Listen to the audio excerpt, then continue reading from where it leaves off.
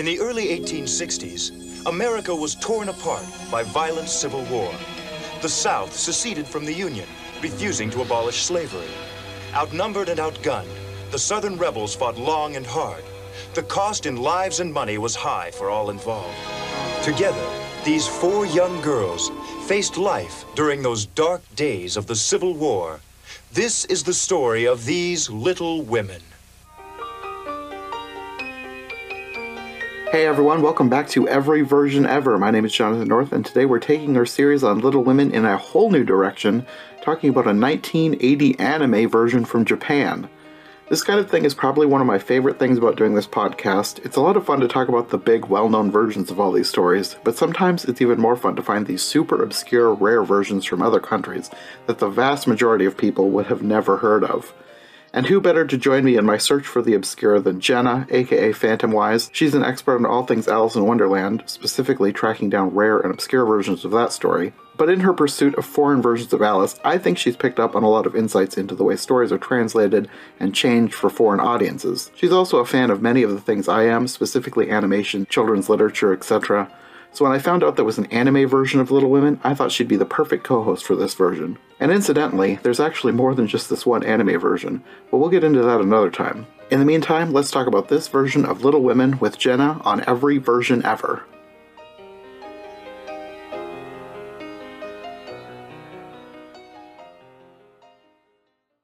The main reason that I wanted to do this one with you was because you've seen a lot of anime from this time period, specifically all those Alice things. And I knew Sarah probably wouldn't be that interested in this, and I didn't know a lot of other people who would be, I don't know, interested in an obscure 1980s anime. True. Especially like kind of classic literature, coming of age, slice of life. Yeah. And to be honest, like my favorite in this genre is more Anne of Green Gables, and I think a lot more people would be like into watching Anne of Green Gables anime than Little Women anime. There is an Anne of Green Gables anime. Yeah, I still need to watch that, but I mean, I understand it would be hard to find someone. Yeah, one of these days I'm going to do Anne of Green Gables for this podcast, but it's going to be more of a time commitment than just a regular story, because Anne of Green Gables, as far as I know, has almost exclusively been done as series or mini-series. There might be a movie or two here and there, but for the most part, it's a much longer watch time compared to just watching some movies. Yeah, and I think even the main movie series has like multiple movies for Anne. Yeah, and they were mini-series, so they're like extra long movies when they're all put together. Yeah. So yeah, it's quite a bit of a time commitment. So or this was just an hour.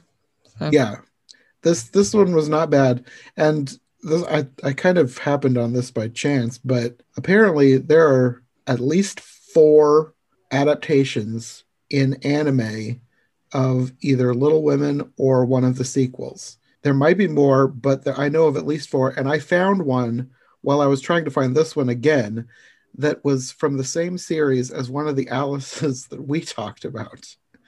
Let me know when you find that one. I found it, but it's only in Japanese. I would really like to find it in English, but I don't know if that's going to be possible. That's funny. We can't find the Alice one in Japanese. That is strange. Yeah. Anyway, so I guess my first question is, how familiar are you with Little Women in general? I've read it. It's not my favorite of this genre, but I've read it. Yeah, and I also refreshed myself before this, and I was like, I guess it's all coming back. So familiar enough, I guess. Yeah, I read it, and it was read to me when I was younger, because I think my mom read the whole series to us as kids, and I didn't have much interaction with the story between then and now.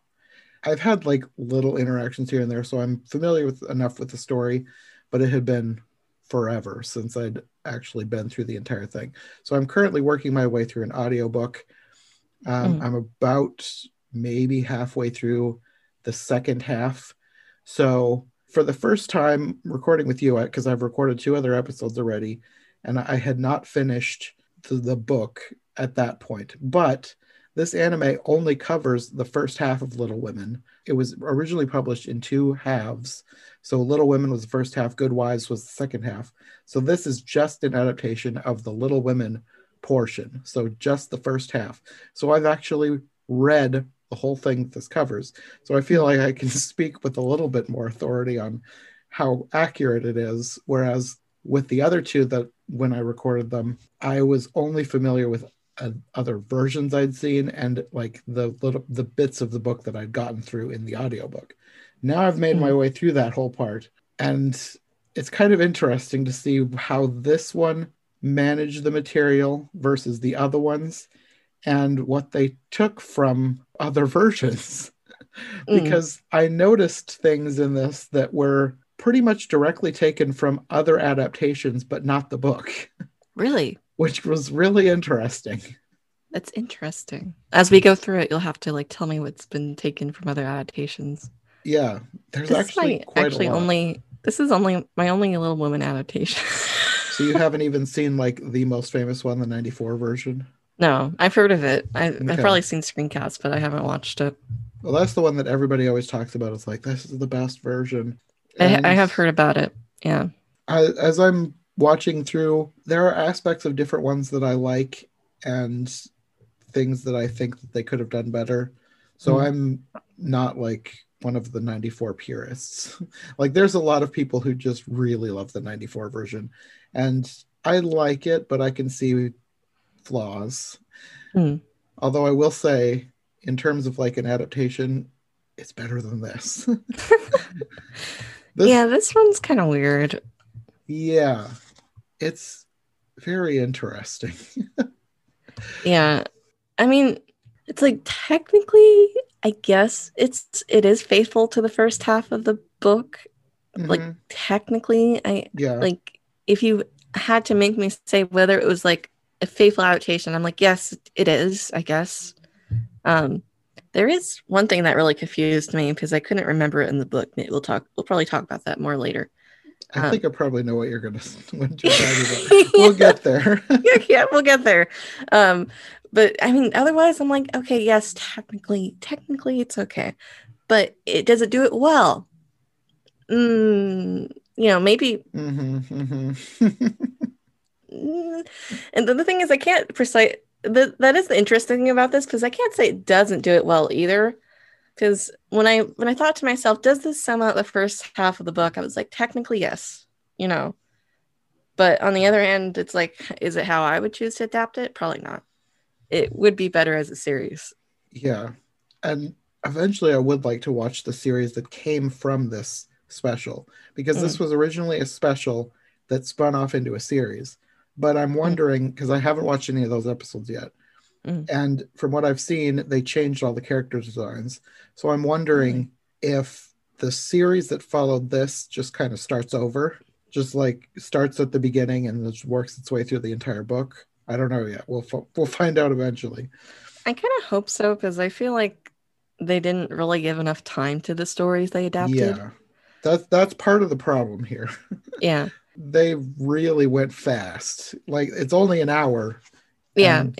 They barreled their way through. To be honest, like if you gave me an hour, I'd probably only choose like at most maybe 2 episodes from the first half of the book. Not how much did they did? They did like 6. They did a whole lot. They did a lot, and it's just like squeezing a lot into a little package. And a few things that weren't in the book. So let's start at the beginning. The beginning kind of gives you a flavor as to how they're going to be changing the story, because at the beginning they really hammer in that this takes place during the American Civil War, and they talk about what the war meant. And I'm wondering if that's because this was for a Japanese audience and maybe they didn't know too much about the American Civil War and what it was about. So I'm wondering if that's where this emphasis on the war came from, because it is true that this takes place during the Civil War, and yes, their father is off fighting in the war, but it wasn't a focus of the story. Yeah, I remember that. they didn't really go into what the war was about in the story. Mm. They might have mentioned it briefly, but I can't really think of anything specific. And I feel like if they had gone into, like, this didn't go into like super details on what the war was, but it went into more than the book did, I'm pretty sure. Yeah, that's what I felt like that. I did actually think it was good background context. Yeah, especially if it is for a Japanese audience who wouldn't. Yeah. Well, I think even for a modern American audience, because like if you showed this to kids, they probably wouldn't, what's the Civil War. Mm-hmm. Though the part they kind of say Southern rebels. I did know they said Southern rebels while showing the American flag, and I was a little confused at one moment. The way that they phrased that whole thing, I was wondering if they were going to say that the March sisters were on the Southern side, but I don't think they were. Like, I think I'd remember that if they were in the book. I'm pretty sure they were not. No, I'm pretty sure they're right that their dad was fighting for the North. Yeah, but that's what I was thinking, anyways. And then they go into it later, and he was. But I agree with you. They do not talk about the war that much in the book, because I was kind of like, oh wait, oh yeah, I guess he was fighting in the Civil War. Yeah, like you don't really get that. He's just kind of not there.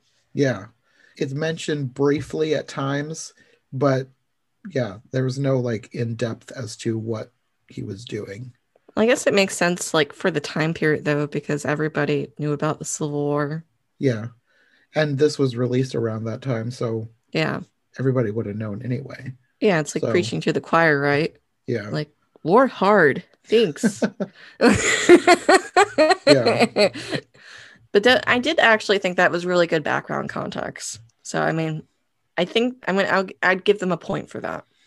Yeah, it's not something that I'm feeling too critical of them over. It's just an interesting addition. Yeah. That I haven't seen in other versions yet. Like, I haven't even watched half of the versions that are out there. So maybe there's some that do this, but so far there's not been this much emphasis on the Civil War. Yeah. Moving on to the first shot of this gets me a little bit when Joe falls over, and I'm like, okay. Doesn't it start in the living room or something?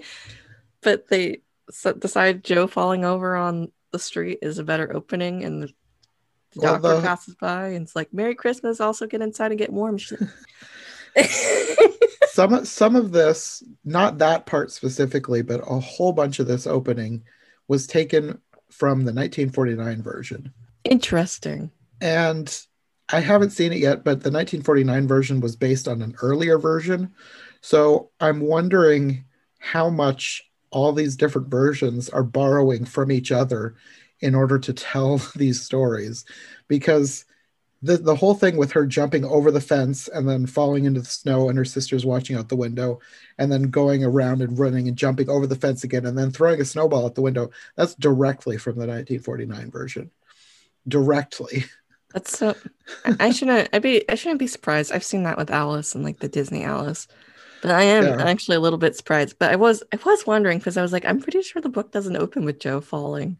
No, yeah, there's little things that they added in that I don't really know why they added in, but a lot of that, and then going inside, a bunch of that is from the 1949 version as well, but with some weird changes.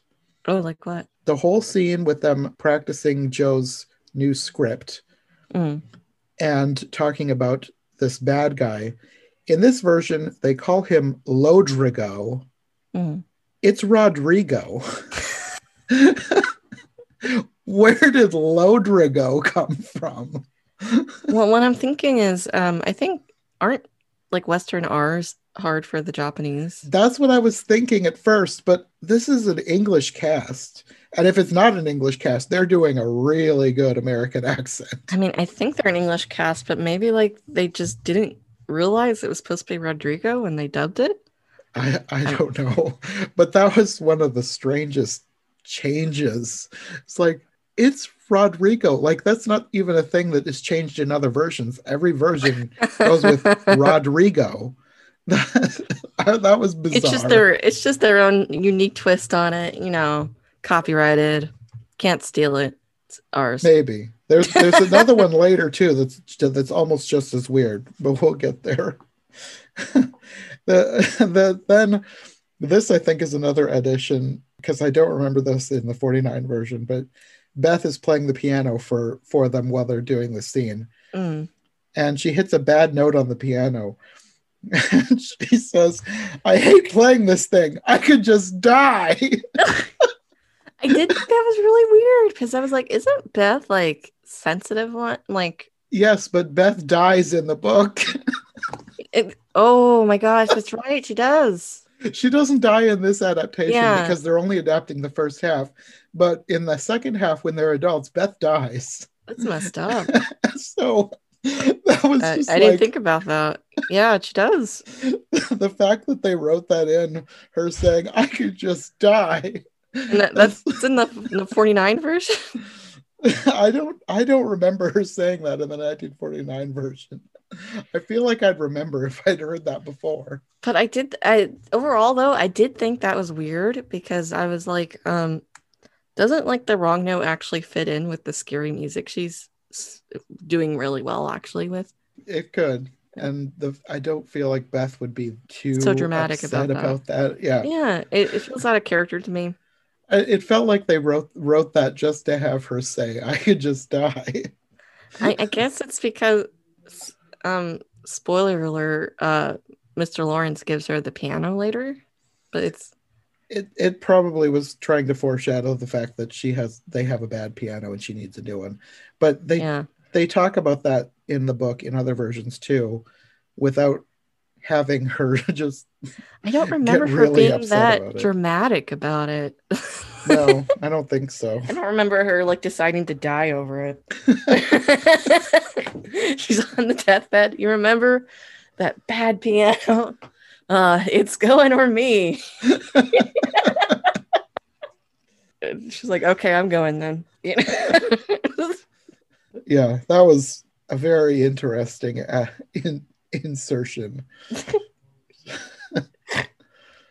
Moving on to my next bullet point. Does Laurie stare through the window in the book? Maybe, but that whole scene, that was also taken from the 1949 one. Because there's a whole thing with them in the living room looking out the window at Laurie, looking through his window at them, and them talking about him. And that whole thing was adapted and shortened for this version. Like I said, most of this beginning part, a whole lot of this is from the 1949 version. Wow.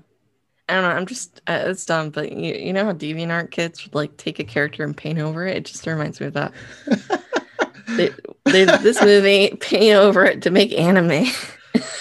That is kind of a good analogy. Yeah, it just, because that's so weird to me, because I thought he was weird in general for staring out the window like that. Well, and then I thought they were also weird because it's like, hey, just because he's staring out the window doesn't mean he's staring into your window. How close are your windows? Like, I don't know.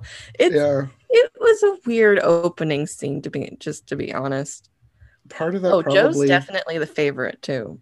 Like, she has too much attention. She's always the favorite, I guess. I was just gonna say, I think that's kind of the case with most adaptations. Joe is like the hero of the story, so it's mostly told from her perspective, because Louisa May Alcott kind of wrote the story with Joe as herself. Yeah, I did read that. So the first half of the book especially, it's basically just her writing a story about her own growing up years. The second half, she ended up changing things a lot because she basically needed to have Joe get married. She never got married. She didn't want to get married. So the second half is where things started changing. But the first half, Joe is basically Louisa May Alcott. Because I remember she is a lot of people's favorites too. But I don't know. I'm kind of like, if it's Little Women though, should be about all of them equally. And the book is more equally. I mean, the book is about Joe mostly, but there are full chapters dedicated to the other girls at times too. So most versions tend to focus on Joe. Yeah. Then we have Aunt March arriving, and I can't remember exactly how this all plays out in the book, but as far as I can tell, this was mostly taken from the 49 version, because she arrives, gives them envelopes each with $1. The only thing different here and actually more book accurate than any other version I've seen, is Aunt March has a parrot that talks. Because in the book, Aunt March has a parrot, and the parrot is basically fluent in English, which I forgot that. That was strange because it felt almost like something that a cartoon version would do. Like in the book, the parrot talks to people and basically knows what people are saying and can basically conduct conversations, not to the point of like a back and forth dialogue, but to the point like if it were real, you'd wonder, is this parrot like halfway to human? Because it seems to know a little bit too much. It knows too much. Take it out. But no, I know what you mean. Yeah, because parrots echo stuff that they don't like realize what they're saying. Yeah, that's usually how parrots work. Yeah. I haven't seen a parrot in any other version so far, so that's a point for them in book accuracy. Okay, they have 2 points so far. Another thing that is not book accurate is she says that Beth is almost 13. In the book, I'm pretty sure Beth is either 13 or 14, and Amy is 12. So I think they're aging everyone backwards a bit in this one, making them younger than they were. Yeah, I was going to say they look younger than that. Yeah, I'm pretty sure they took off at least a year from each girl. Because I don't know, to me, Jo looks like she might be 12. I mean, I guess that is anime, though. Like, everybody looks young. That is true. Yeah. And then also, like, we don't really see them. You know, I guess it takes place over a year, but they don't really seem to get older. No, they really didn't, did they? Yeah. So, I mean, I understand, you know, there's only so much budget, I guess, and it is just a year, but I was kind of like thinking at the end they would look a little different. Yeah. And in the book, it's more than a year. It might, I think it might be 2 or 3 years. Probably 2 at least. Yeah. I can't remember for sure, so don't completely quote me, but I'm pretty sure the first half of the book, it's a lot more than a year. Okay, and then I have another note. The mannerisms the girls have, especially Jo, are really modern Japanese. I was thinking that they acted sort of Japanese, especially like the bowing. Like Americans don't bow, but they bow in this. Yeah. Yeah, I mean, they would curtsy. It was kind of just an odd thing, and I wondered if they did it because they're doing it for a Japanese audience and they wanted to do something familiar for them, or if they just didn't realize that Americans don't bow like they do. I don't know. They also, Jo does this like weird thing later. I forget where she does it, but she does this thing where she kind of like, yeah, like you did it. And I was like, what Civil War era girl would do that? You're right. Not even American girls do that. So, yeah, definitely for a Japanese audience, I think. Yeah. So following the scene with Aunt March, they go shopping, which is another thing pretty much taken from the 49 version, even though something similar does happen in the book. But the way this don't they decide like to give up their money before, like they don't even buy the things? It could be. Something similar happens in the book, but it's been long enough since I read this that it's not fresh enough in my head, so I don't remember if they went shopping and then returned it. But that's part of the reason why I say this is taken from the 49 versions, because this pretty much exactly happens in the 1949 version. And I just watched this one the 49 version last week. So that one's more fresh in my mind than however long ago it was that I read these chapters of the book. But yeah, they go shopping. They buy almost these exact things. I believe that Amy bought pencils in the 49 version instead of pastels.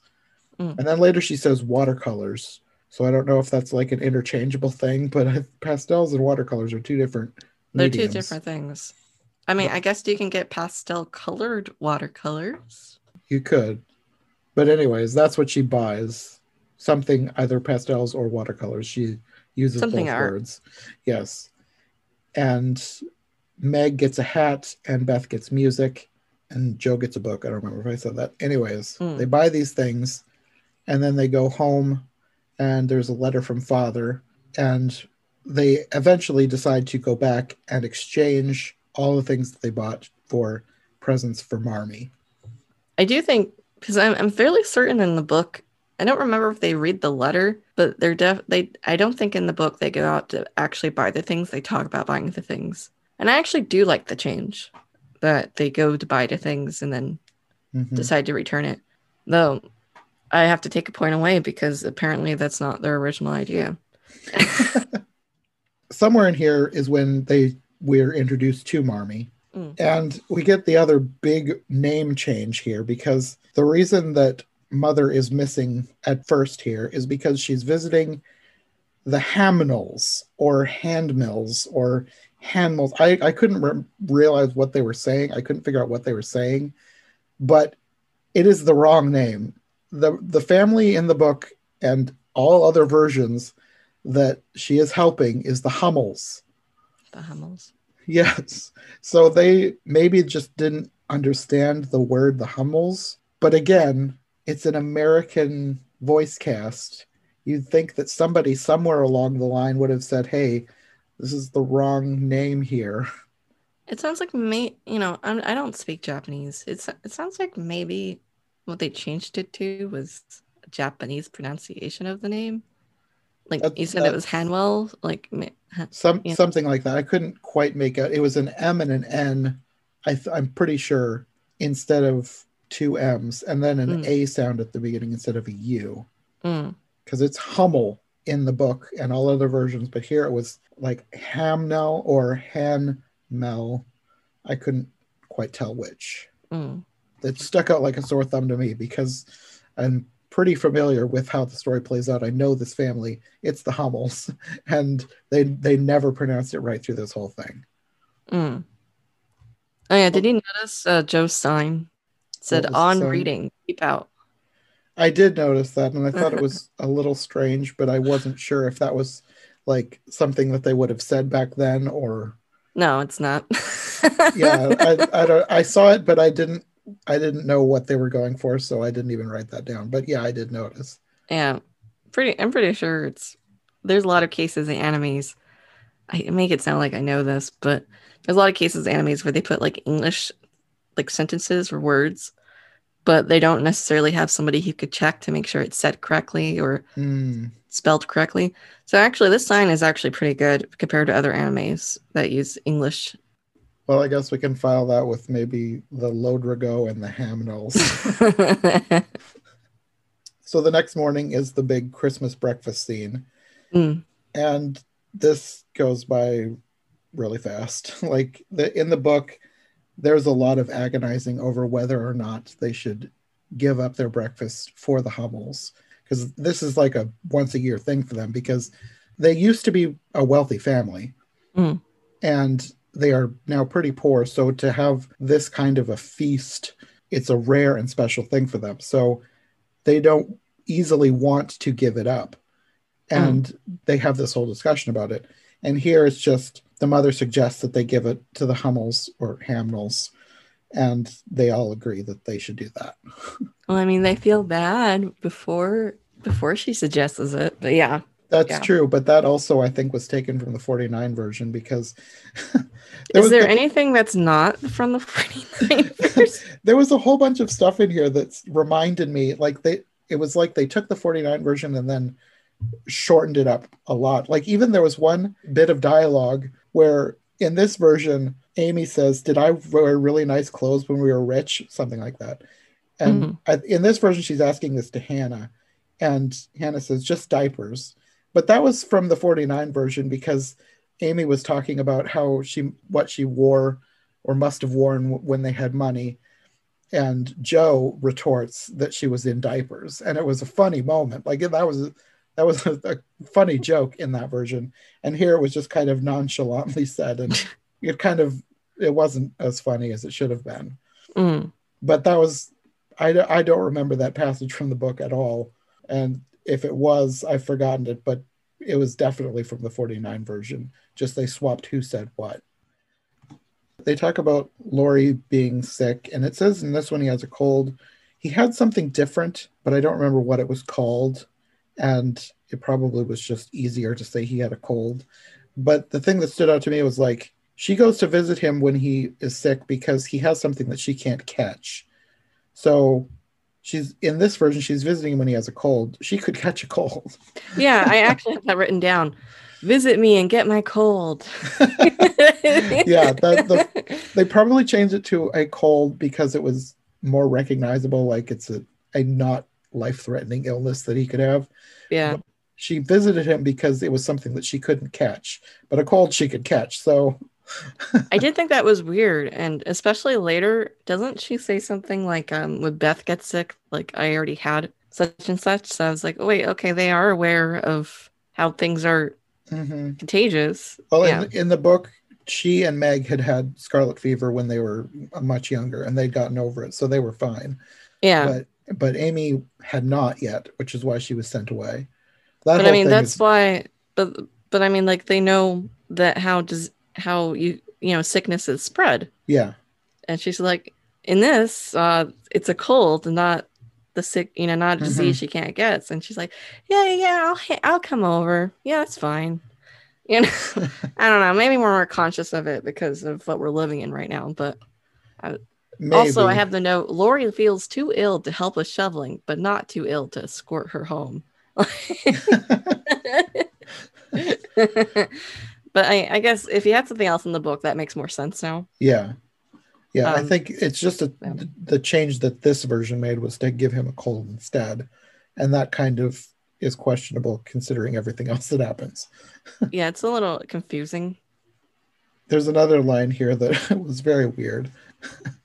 When they're visiting, he says, "I hope it doesn't bother you that I'm so much richer than you are."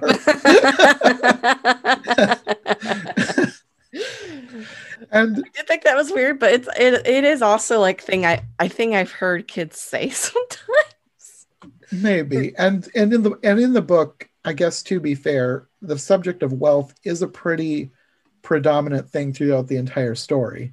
And it is something that they think about, but it's not something that they like openly say to each other. It's definitely not etiquette. No. Yeah. And etiquette is a huge thing, even in this version, like especially with the way Aunt March talks to Jo about how she should behave. So I don't know. It just is a weird line to include. It made me laugh at just how frank he was. I hope it doesn't bother you that I'm so much richer than you are. It's also kind of weird etiquette wise because I mean I said I heard kids say stuff like that, but he looks like too old to say something like that. Yeah, that was another thing that I thought was a little weird was he looks like a preteen. He looked. Right? He looked a lot older than she was. And in the book, he might be a little bit older, but not even probably a year older. I think they're still the same age though, still in the book. And he seemed they're childhood friends. Yeah. Does Jo like also insult the portrait in the book? I think she does, but the way she insulted it in the anime was a little funny. That was also kind of from the 1949 version. Because they're talking about what his grandfather looks like, and she talks about him looking scary without knowing that he's behind them listening. And then she says something about he seems nice too, and he's like, well, I'm glad to hear that. So they kind of took that from that version and then put their own abbreviated spin on it with this. Editor Jonathan here. I just thought I should clarify that since I recorded this podcast, I've bought myself a physical copy of Little Women so I can better fact-check myself. And even though I still stand by my original thinking this adaptation borrows a lot from the 1949 version, they may not be taking as much as I thought from there, especially where this scene is concerned. There is a similar passage in the book, but I think most of her embarrassment there comes from the fact that she remarks that Lori's grandfather is not as good looking as her grandfather. She does also comment something about not being frightened of him, judging by like the look in his eyes in the picture or something. So aside from all the things that I think they might have taken from the 1949 version, this may not be one of them. I don't know. Anyway, I just thought I should clarify because we're going to keep talking about how much the anime may or may not have taken from 1949, and I just figured I should maybe step in and clarify that before we continue. Okay, back to the show. Wow. That's kind of how I was feeling watching this whole thing. Like there were new things thrown in here and there, but everything was like a weird anime deja vu. And the 1949 version, they really shortened things up, but they did it in such a way. Like, this is something that I pointed out when we talked about it for that episode. Even though the 1949 one, it kind of feels like a play in that everybody doesn't feel like super natural, but the writing, the way they shortened it, the way they combined scenes, the way they made everything flow was really well done. And because this one is trying to shorten it even more, and they're taking so much from that and some from the book, and then some things they're throwing in from themselves, it doesn't feel right. It doesn't feel cohesive. Yeah. Whereas even with the flaws of the 49 one, I would never say that the writing is a flaw, because I think they did a really good job adapting a very long book into a 2-hour movie. And this, it's like trying to adapt the 2-hour movie plus bits of the book plus throwing in their own ideas down into a 1-hour special, and it doesn't flow very well. Another thing I think to do with that is, from what you're describing to me, it sounds like 49 like spins with a little humor, right? Yes. And whereas this anime just kind of like totally misses the humor because it's like clumsy. Yeah. It comes off strange instead of funny. Yeah. I'm also wondering if the 49 version, maybe that was, I don't want to say it's their primary source, because there are things from the book in this version that weren't in the 49 version, like the parrot. But I'm wondering if they started with the 49 version and kind of worked their script backwards from that. Because at the time that this was written, that probably was the most recent version, because there were some TV versions that I haven't seen yet, but I know they came between the 49 version and this one, because this was released in 1980. So at least in Japan, the 49 version probably was the most recent version that they had to go off of. So that's probably why there seems to be so much borrowed from that instead of other sources. I'm feeling like this is like more, because I've had a lot of experience with Alice animes, and a lot of them do take things from Disney, the Disney Alice, but I've never experienced an anime that took this much from a different source personally. Like, I've heard of it, but I've never actually like watched something like that was so heavily inspired by a previous movie. I'm kind of wondering, possibly maybe because Little Women isn't as well known in Japan, then like, because Alice itself is like really well known in Japan. Maybe Little Women, they depended a lot on the movie. That's what I'm wondering. Yeah. There's another question. If there's probably a Japanese dub of 49, maybe they got the Ludrico and stuff from it. It could be. Yeah. I don't know. That would be interesting. That's a good idea. All right. Okay, that's all the notes I have for the Laurie scene. Do you have any more? Yes. Okay, go ahead. So, and we talked about talking about the picture of his grandfather. There's another picture that they talk about, which is apparently Laurie's sister. And I don't think that that's from anywhere, because I don't remember Laurie ever having a sister in the book. I don't remember Laurie having a sister in any version that I've seen. And while the grandfather does make mention of a granddaughter who died years ago, as far as I remember, there is no indication that it was a granddaughter related to Laurie. And I mean, it probably would have been related, but I think I would remember if he had a sister who had kids. Yes, exactly. That's how I always interpreted that. It was another son or daughter that had this child that died. But in this one, not only is this little girl a child directly related to Laurie, but apparently she looks exactly like Beth. Yeah. Which is another thing that I've never seen that before. Like, in this version, they have the reason that Mr. Lawrence is so fond of Beth is because apparently she looks exactly like his dead granddaughter. And that's not a thing. That's not a thing in the book. I know I'd remember that. That's because he's watching her and she like morphs into his granddaughter. Like her hair changed, her clothes changed. he sees his granddaughter exactly in Beth. And in the book, in other versions, it's just Beth is in a similar age and she plays the piano, and that's why he takes a liking to her, because it's somebody who can play this piano which is sat silent for so long. And Beth is just a quiet, sweet little girl that maybe sort of reminds him of his granddaughter, but not because she looks exactly like his granddaughter. But they made it very specific that he sees his granddaughter in her because of how she looks. And that was weird. Yeah, like just looking it up right now really quick. Like I tried typing in Little Woman Kathleen, Little Woman Laurie's sister, and I'm just finding that he is reminded of his granddaughter. Nothing about yeah, I'm not seeing anything about like her reincarnation. I'm kidding, but no, I did the same thing. I couldn't find anything because I feel like I remember something like that, and I thought that's a huge oversight on my part if I've forgotten that Laurie has a dead sister. So, and I searched and searched, I found nothing. Yeah, I mean, I found one thing where somebody was like, I think it's his sister. Yeah, but somebody's thinking maybe it's a sister is not the same as them outright saying it, and they would have outright said it, I would think. Just looking really quick, I'm just trying to find if they even mention her name. No, I couldn't find that in there either.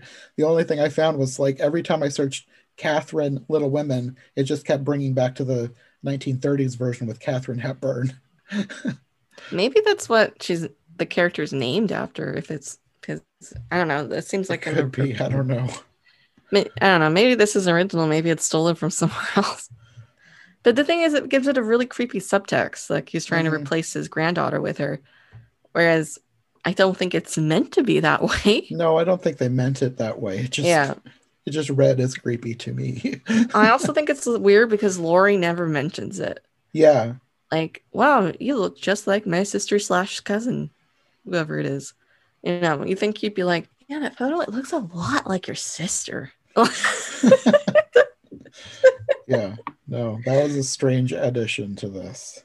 Yeah. Well, I mean, the whole Lawrence and Beth subplot is done very strangely in this. Mm-hmm. Though that's the thing. This is the kind of thing that would work better in the series. Yes. You know, showing like the progression of her like getting over the shyness and getting used to him, and then bonding over the piano and yada. But she gives him like slippers like the first time she goes over there. That was a note that I wrote too, because that didn't happen until they'd actually become friends. Yeah. But this is like right off the bat, first thing before she's even really met him, she makes him slippers. Yeah. And then just leaves it there. It was handled weirdly. There's not as much emotional punch to it too, because it's done so poorly. Mm-hmm. Another thing that I thought was weird in this was after they go home, Marmee kind of yells at Joe for insulting Mr. Lawrence. I don't remember exactly why she thinks he insulted Mr. Lawrence, but Marmee does not yell at her children. That's like a huge part of her character. She's a very soft-spoken, very motherly figure. She does not yell at them. If she has a lesson to teach them, she makes sure that they learn it from their own actions. Like she lets them do things and learn from their own mistakes. She does not yell at them when they do something wrong. That was so out of character. It was so strange to see. Another thing to consider is that would not have like you don't discipline your children in front of guests as well, right? Because she's yelling at Joe in front of him. I think so. Yeah, like that's. I mean, you know, tell them not to do stuff in front of guests, but they don't like yell at them. Mm-hmm. It would have been like unseemly. Yeah. So I think that it's definitely a part of the anime feel. Like, oh, it'd be kind of funny if she lost her temper with Joe, and Mr. Lawrence was like, no, it's fine. You know, I don't know. Yeah, it was just weird and out of character. Also, like, doesn't Aunt March, isn't she supposed to be more Joe's, you know, oh, you shouldn't do this, not her mom? Yeah, kind of. Aunt March was, especially towards the end, Aunt March is way out of character. They made a lot of changes. Partly, I think, inspired by the 49 version. But, yeah, Aunt March is another one where they did something different with her. one other thing. After the whole piano thing and all the weird changes there, when it comes to spring, they have this scene that they have added in that I've never seen in any other version that I think they're trying to adapt. I think it's Sally Gardner and her mother gossiping about, depending on the version you're watching, but I think it's originally Meg and Laurie in the book, talking about Meg going after Laurie for the Lawrence's money. But in this version, they have these two old ladies gossiping about them, acting like they're taking advantage of the Lawrences because they're poor and they want the Lawrences to give them money. And they're saying that Marmee put them up to it. And then that segues into a speech from Marmee that's basically from the book, but really truncated, shortened down. And then a line from Joe, basically putting the whole thing on the nose. Then you don't care whether we marry rich or poor as long as we're happy? And that was the point of the speech that Marmee gave, but it was Marmee telling them that, not Marmee saying one line and then Joe coming back with that line. It was really weird. Yeah, I remember that.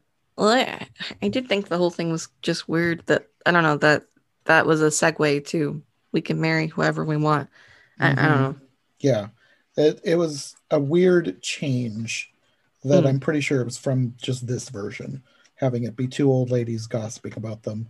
Because in the book, like, there's no parties in this version, which is kind of strange because going to parties and social events is a huge thing in the book, and that doesn't happen at all in this version. But that's where it happened in the book, was Meg and Laurie together at one of these functions and then overhearing some people gossiping about them. I remember that. Yeah. So, but in this version, they changed it to two old ladies saying that all of the March family are trying to take advantage of the Lawrences. Yeah.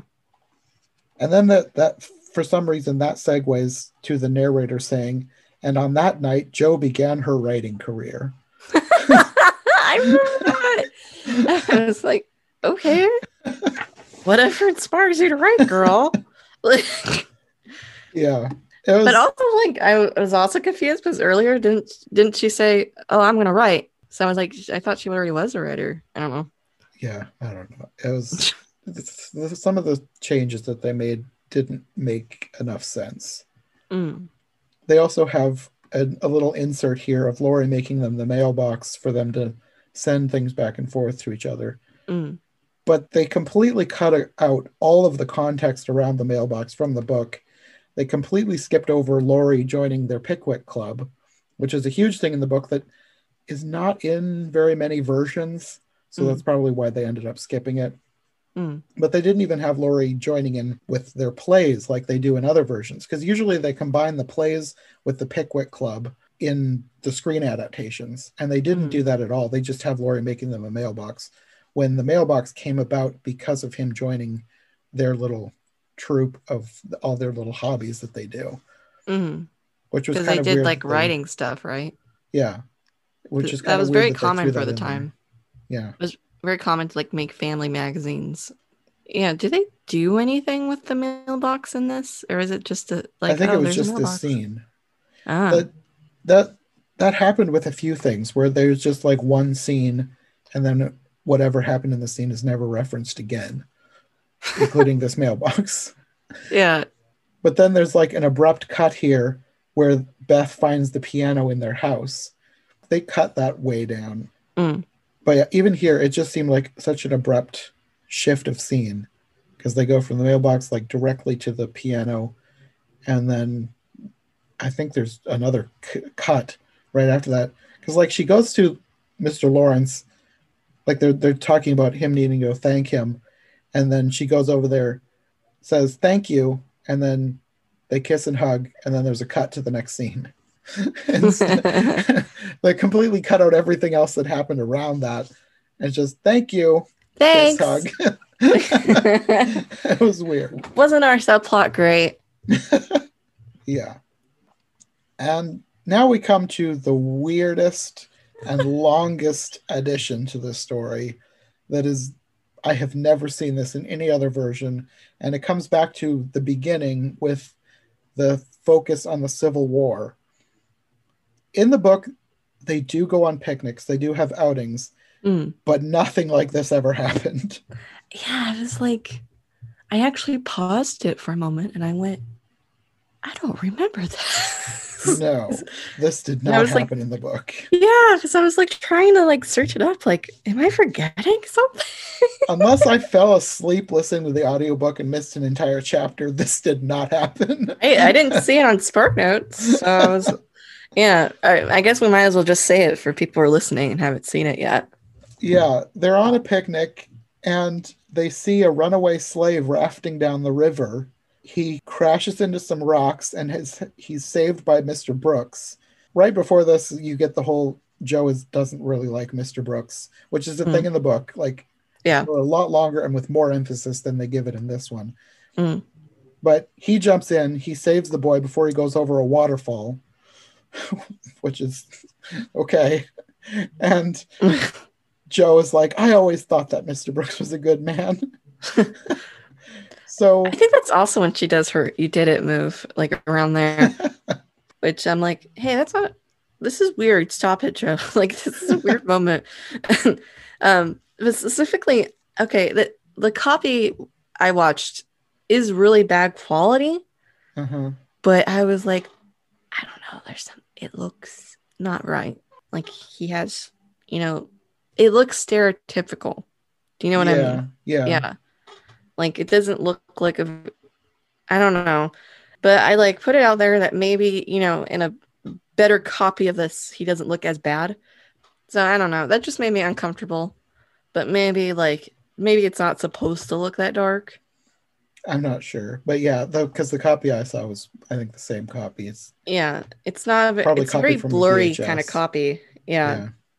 And and I think the transfer itself is a little pixelated. But I don't know. I was just like, oh no, oh no. Yeah, it didn't strike me as too bad, but that's probably because I've seen some really bad ones. Yeah, like they'll do like straight up blackface, and this didn't seem like it was straight up blackface. yeah. I mean, I am somewhat aware that in Japan they don't they still have depictions of Black people in anime that are not racially sensitive. But I mean, ultimately, I guess they use the kid to talk about the Civil War, so it's not bad what they do with it. So I'll give it that because they're talking about why the Civil War was fought, like why their dad is fighting for the North. Though I'm also the kid disappears like the next day, and I'm like, what was the point? That was my thing too, because they have him go back to the Lawrences, and Mr. Lawrence, he basically guesses about his life, and he says, yeah, he was an escaped slave. His family was all killed. So Mr. Lawrence offers to let him live with them, and he'll be educated. And it seems like that's what's going to happen. He seems to agree with that, but then the next day he runs away, and he's never mentioned again. It seems so pointless. I mean, I just feel like if you're going to bring in a runaway slave and have a character offer to educate them, let them be in the story. I would be, to be honest, I would be kind of interested if they decided to go that route, but they didn't. Yeah. And so I'm like, I kind of understand if he ran away because he was afraid they would turn him in. That would make more sense. But they already said they wouldn't, and that he would have a home and be educated. So I'm like, why did he run away? And even just plot-wise, like, why even include this at just all? To explain Civil War, the North was right, I guess. I suppose. I don't know. It was just But I feel like if you did want to talk about what the Civil War was about, I feel like there are better ways you could have done this instead of, saving a black kid from going over a waterfall. It doesn't feel like it has that much to do with the Civil War. I don't know, just the raft and the epic rescue was weird. It was weird. Yeah. It felt very, what a hero. Good guys. Yeah. Maybe they were just like, Joe really needs to like Mr. Brooks now because we don't have enough time to like actually dedicate to her not liking him that much. So let's just make him a hero. Yeah, it was just all around a weird scene. Yeah.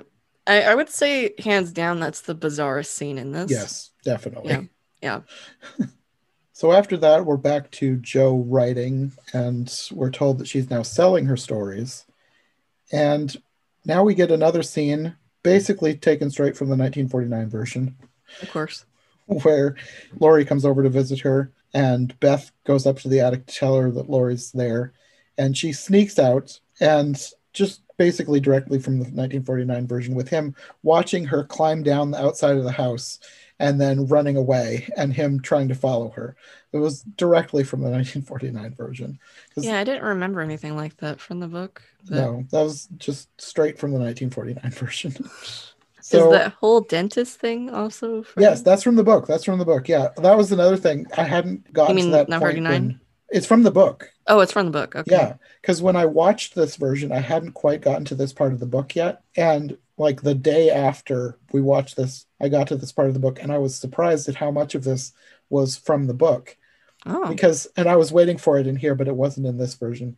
In the 1949 version, there's this giant mechanical pair of teeth that's on the building, and I mentioned to Sarah, I was like, would they have had something like that back then? But then the next day I was listening to the audiobook, and that was in the book. the giant mechanical teeth outside closing and opening, just as like a basic dentist sign, like, come here for all your dental needs, with a giant jaw outside. And I thought that for sure that would be in here, because this is already a weird version, but that was one thing they decided not to bring over. Maybe we should be thankful. That is still kind of weird to me. But I don't know where where they live, because I do know that Victorians did have like gimmicks for stores, but I feel like, I don't know, I thought this was like more of a smaller community. Yeah, I don't know, but it was from the book, so yeah. But then you get another scene that's sort of from the book, sort of from the 49 version, but they don't put the emphasis on the correct things in this scene, because she gets $1 from selling a story. And like he's supposed to be, like from other versions from the book, Laurie's not really impressed with the $1. But the point of the scene is that Jo doesn't care about the money. She just wants to be doing something. She wants to be productive. She wants to sell her stories. But in this version, she does say that she wants to get better, and that's partly why she's doing it. But she also says, soon I'll be making 10 times that. And that's not a thing from the book, because she didn't care about the money. Like, it literally did not matter to her. She just cared that someone liked her story enough to buy it. But in this version, she acts like she's excited that soon she'll be able to make a lot of money from this. And she didn't care in the book. So they kind of like missed the point. Yeah, that's what it felt like to me. Because I think that's the point of Laurie not being excited about the $1, right? It's like, it's... Yeah, because Laurie is technically, he's rich, so $1 is nothing to him. Yeah, well, I mean, $1 was worth a lot more back then, so it's like nothing, and it's like, well, it's not nothing because it's more about doing it. Yeah, which is true for a lot of people who do their passions. And that was the point. That was the point. Yeah, I get that. Yeah, the anime did not get that across. I thought it was a weird scene. Yeah. So from that, we get the telegram scene next. And this is another change that they made to this version, but I feel like they make this to every version, in that their father has been wounded and their mother has to go tend to him. In the book, he just is sick. He didn't get wounded in battle. He just fell very ill, and their mother needed to go and care for him. But I guess it's more dramatic to have him gravely wounded in battle. So I get why most versions change that, and this one is no different. In this version, he's wounded, and Marmee has to go tend to him. Because it makes him more of a hero.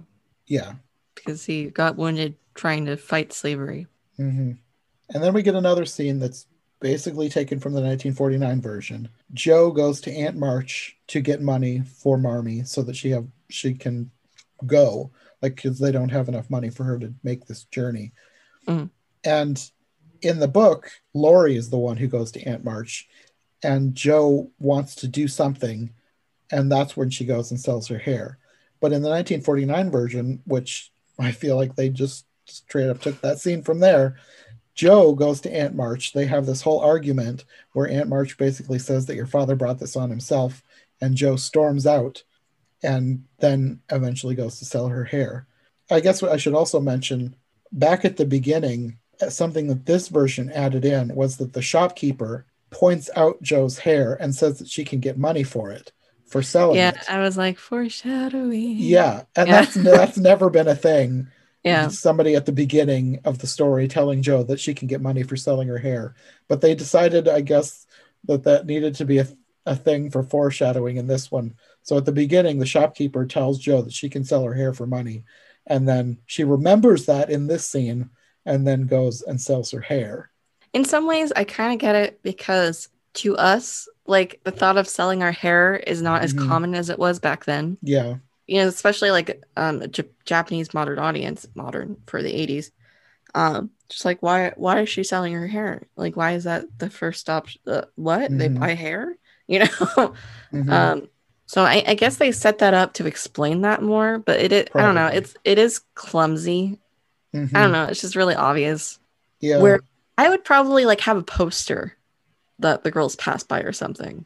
We buy hair, you know. So it's one of those things that it would help if there were more time to tell the story, because a lot more time is given to this in the book. It's not something that if you're trying to do a 2-hour movie or a 1-hour special, you're going to want to devote enough time for Joe trying to figure out how to get some money. The hair thing came about when she basically was wandering through town trying to figure out what she could do. And then she sees a sign and then goes in, and there's a whole discussion with the barber and the barber's wife about selling her hair. And that's a lot of time that they probably don't want to spend in telling the story. So they've tried to shorten it as much as they could. So, for the Aunt March scene, I just have Aunt March as a bee. Yeah. But in the context of the 49 movie, I feel like 30s and 40s stories relied a lot on having an antagonist character. That's probably true. And that's probably why she was made out to be so much more of an antagonist, because Aunt March did feel this way. Like all the things she said to Joe, she did feel that way. And in the book, it's more of like, you get more of her inner dialogue. I think she writes a letter to Marmee. Like when she sends the money with Laurie, she includes a letter that basically in roundabout way says, I told you so. But she gives the money right away with no question. But she still does feel some of these things. She's just not as wildly harsh about it as she is in this version, in the 49 version. But she does feel like even if she agrees, even if she thinks that, you know, he deserved it, who would say this to the child? Yes. Yeah, who did not choose for her dad to go to war and is worried about her dad, just wants to get her mom there to him. Like, how evil. Yeah, she basically comes off as someone who is like pure evil in this version until she has a wild change of character, which does not happen in the book. Yeah.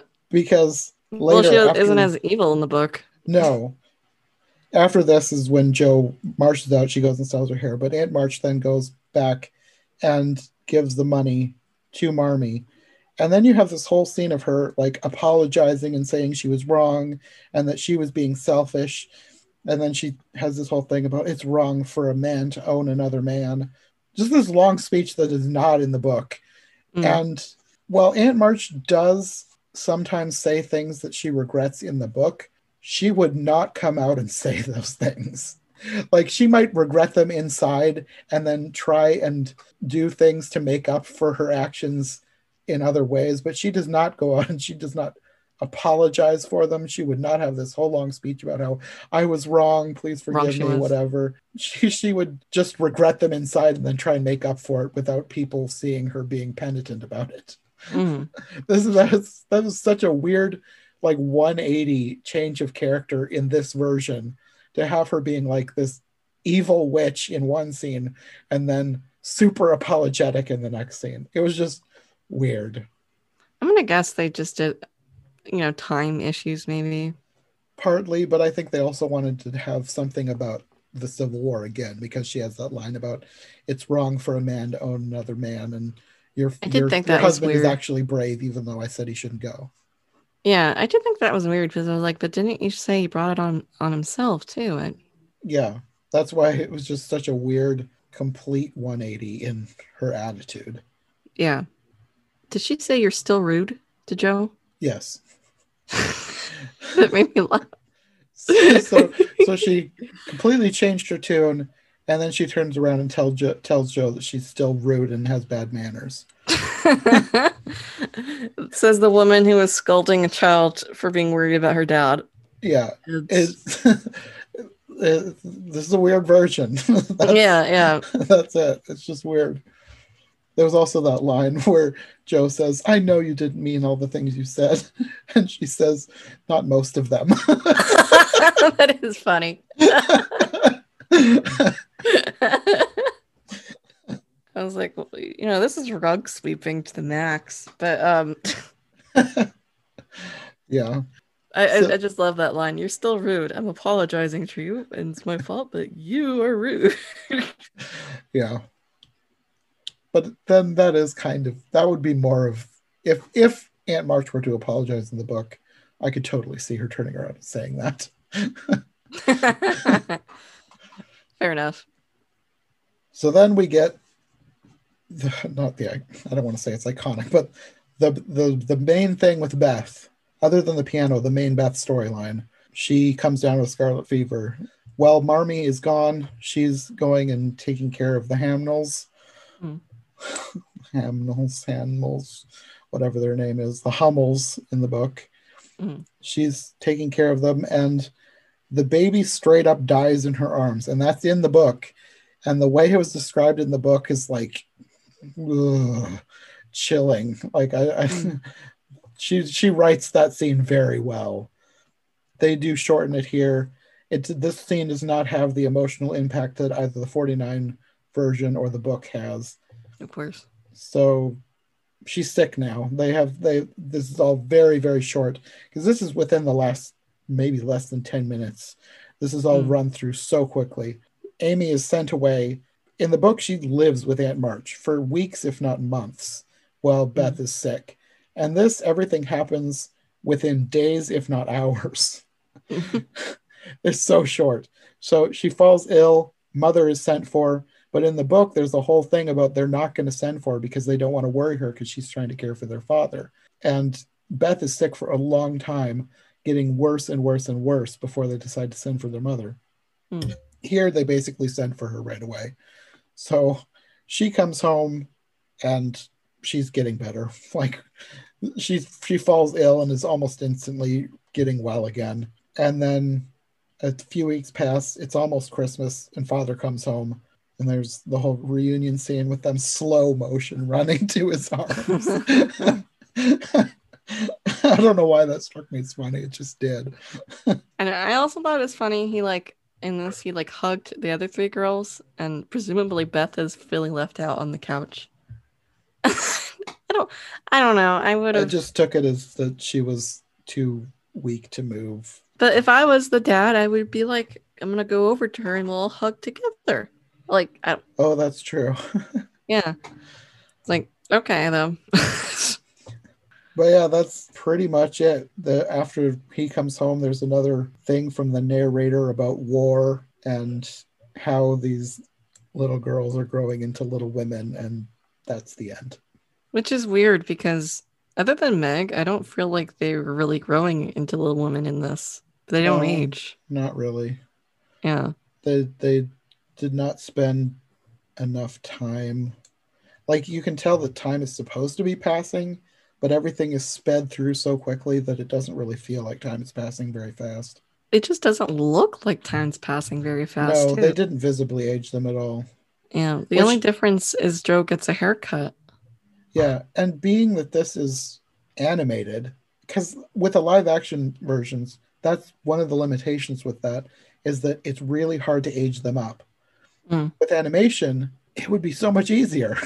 You can have them really young at the beginning and have them gradually aging as the story progresses and have it visible and noticeable. But they did not do that in this one. In some ways, for cheaper productions, I think in some ways it can be harder because then they have to do character designs for different age. Mm-hmm. But I think with this, like, since in this, it's kind of like in the context of 1 year, at least that's how I remember the anime portraying it, that it's the anime is like 1 year. They could have just done, at least made them like look different at the end. I think it's 2 years. I don't know. I think the anime is 1 year though. Like it starts at Christmas. Yeah. Maybe I'm remembering this wrong, but doesn't a year pass because she's given the piano at the next Christmas? Or is that the whole season, like the whole beginning part? I don't remember. I don't remember that. Because it ends at Christmas too. Because it opens on Christmas and it ends on Christmas.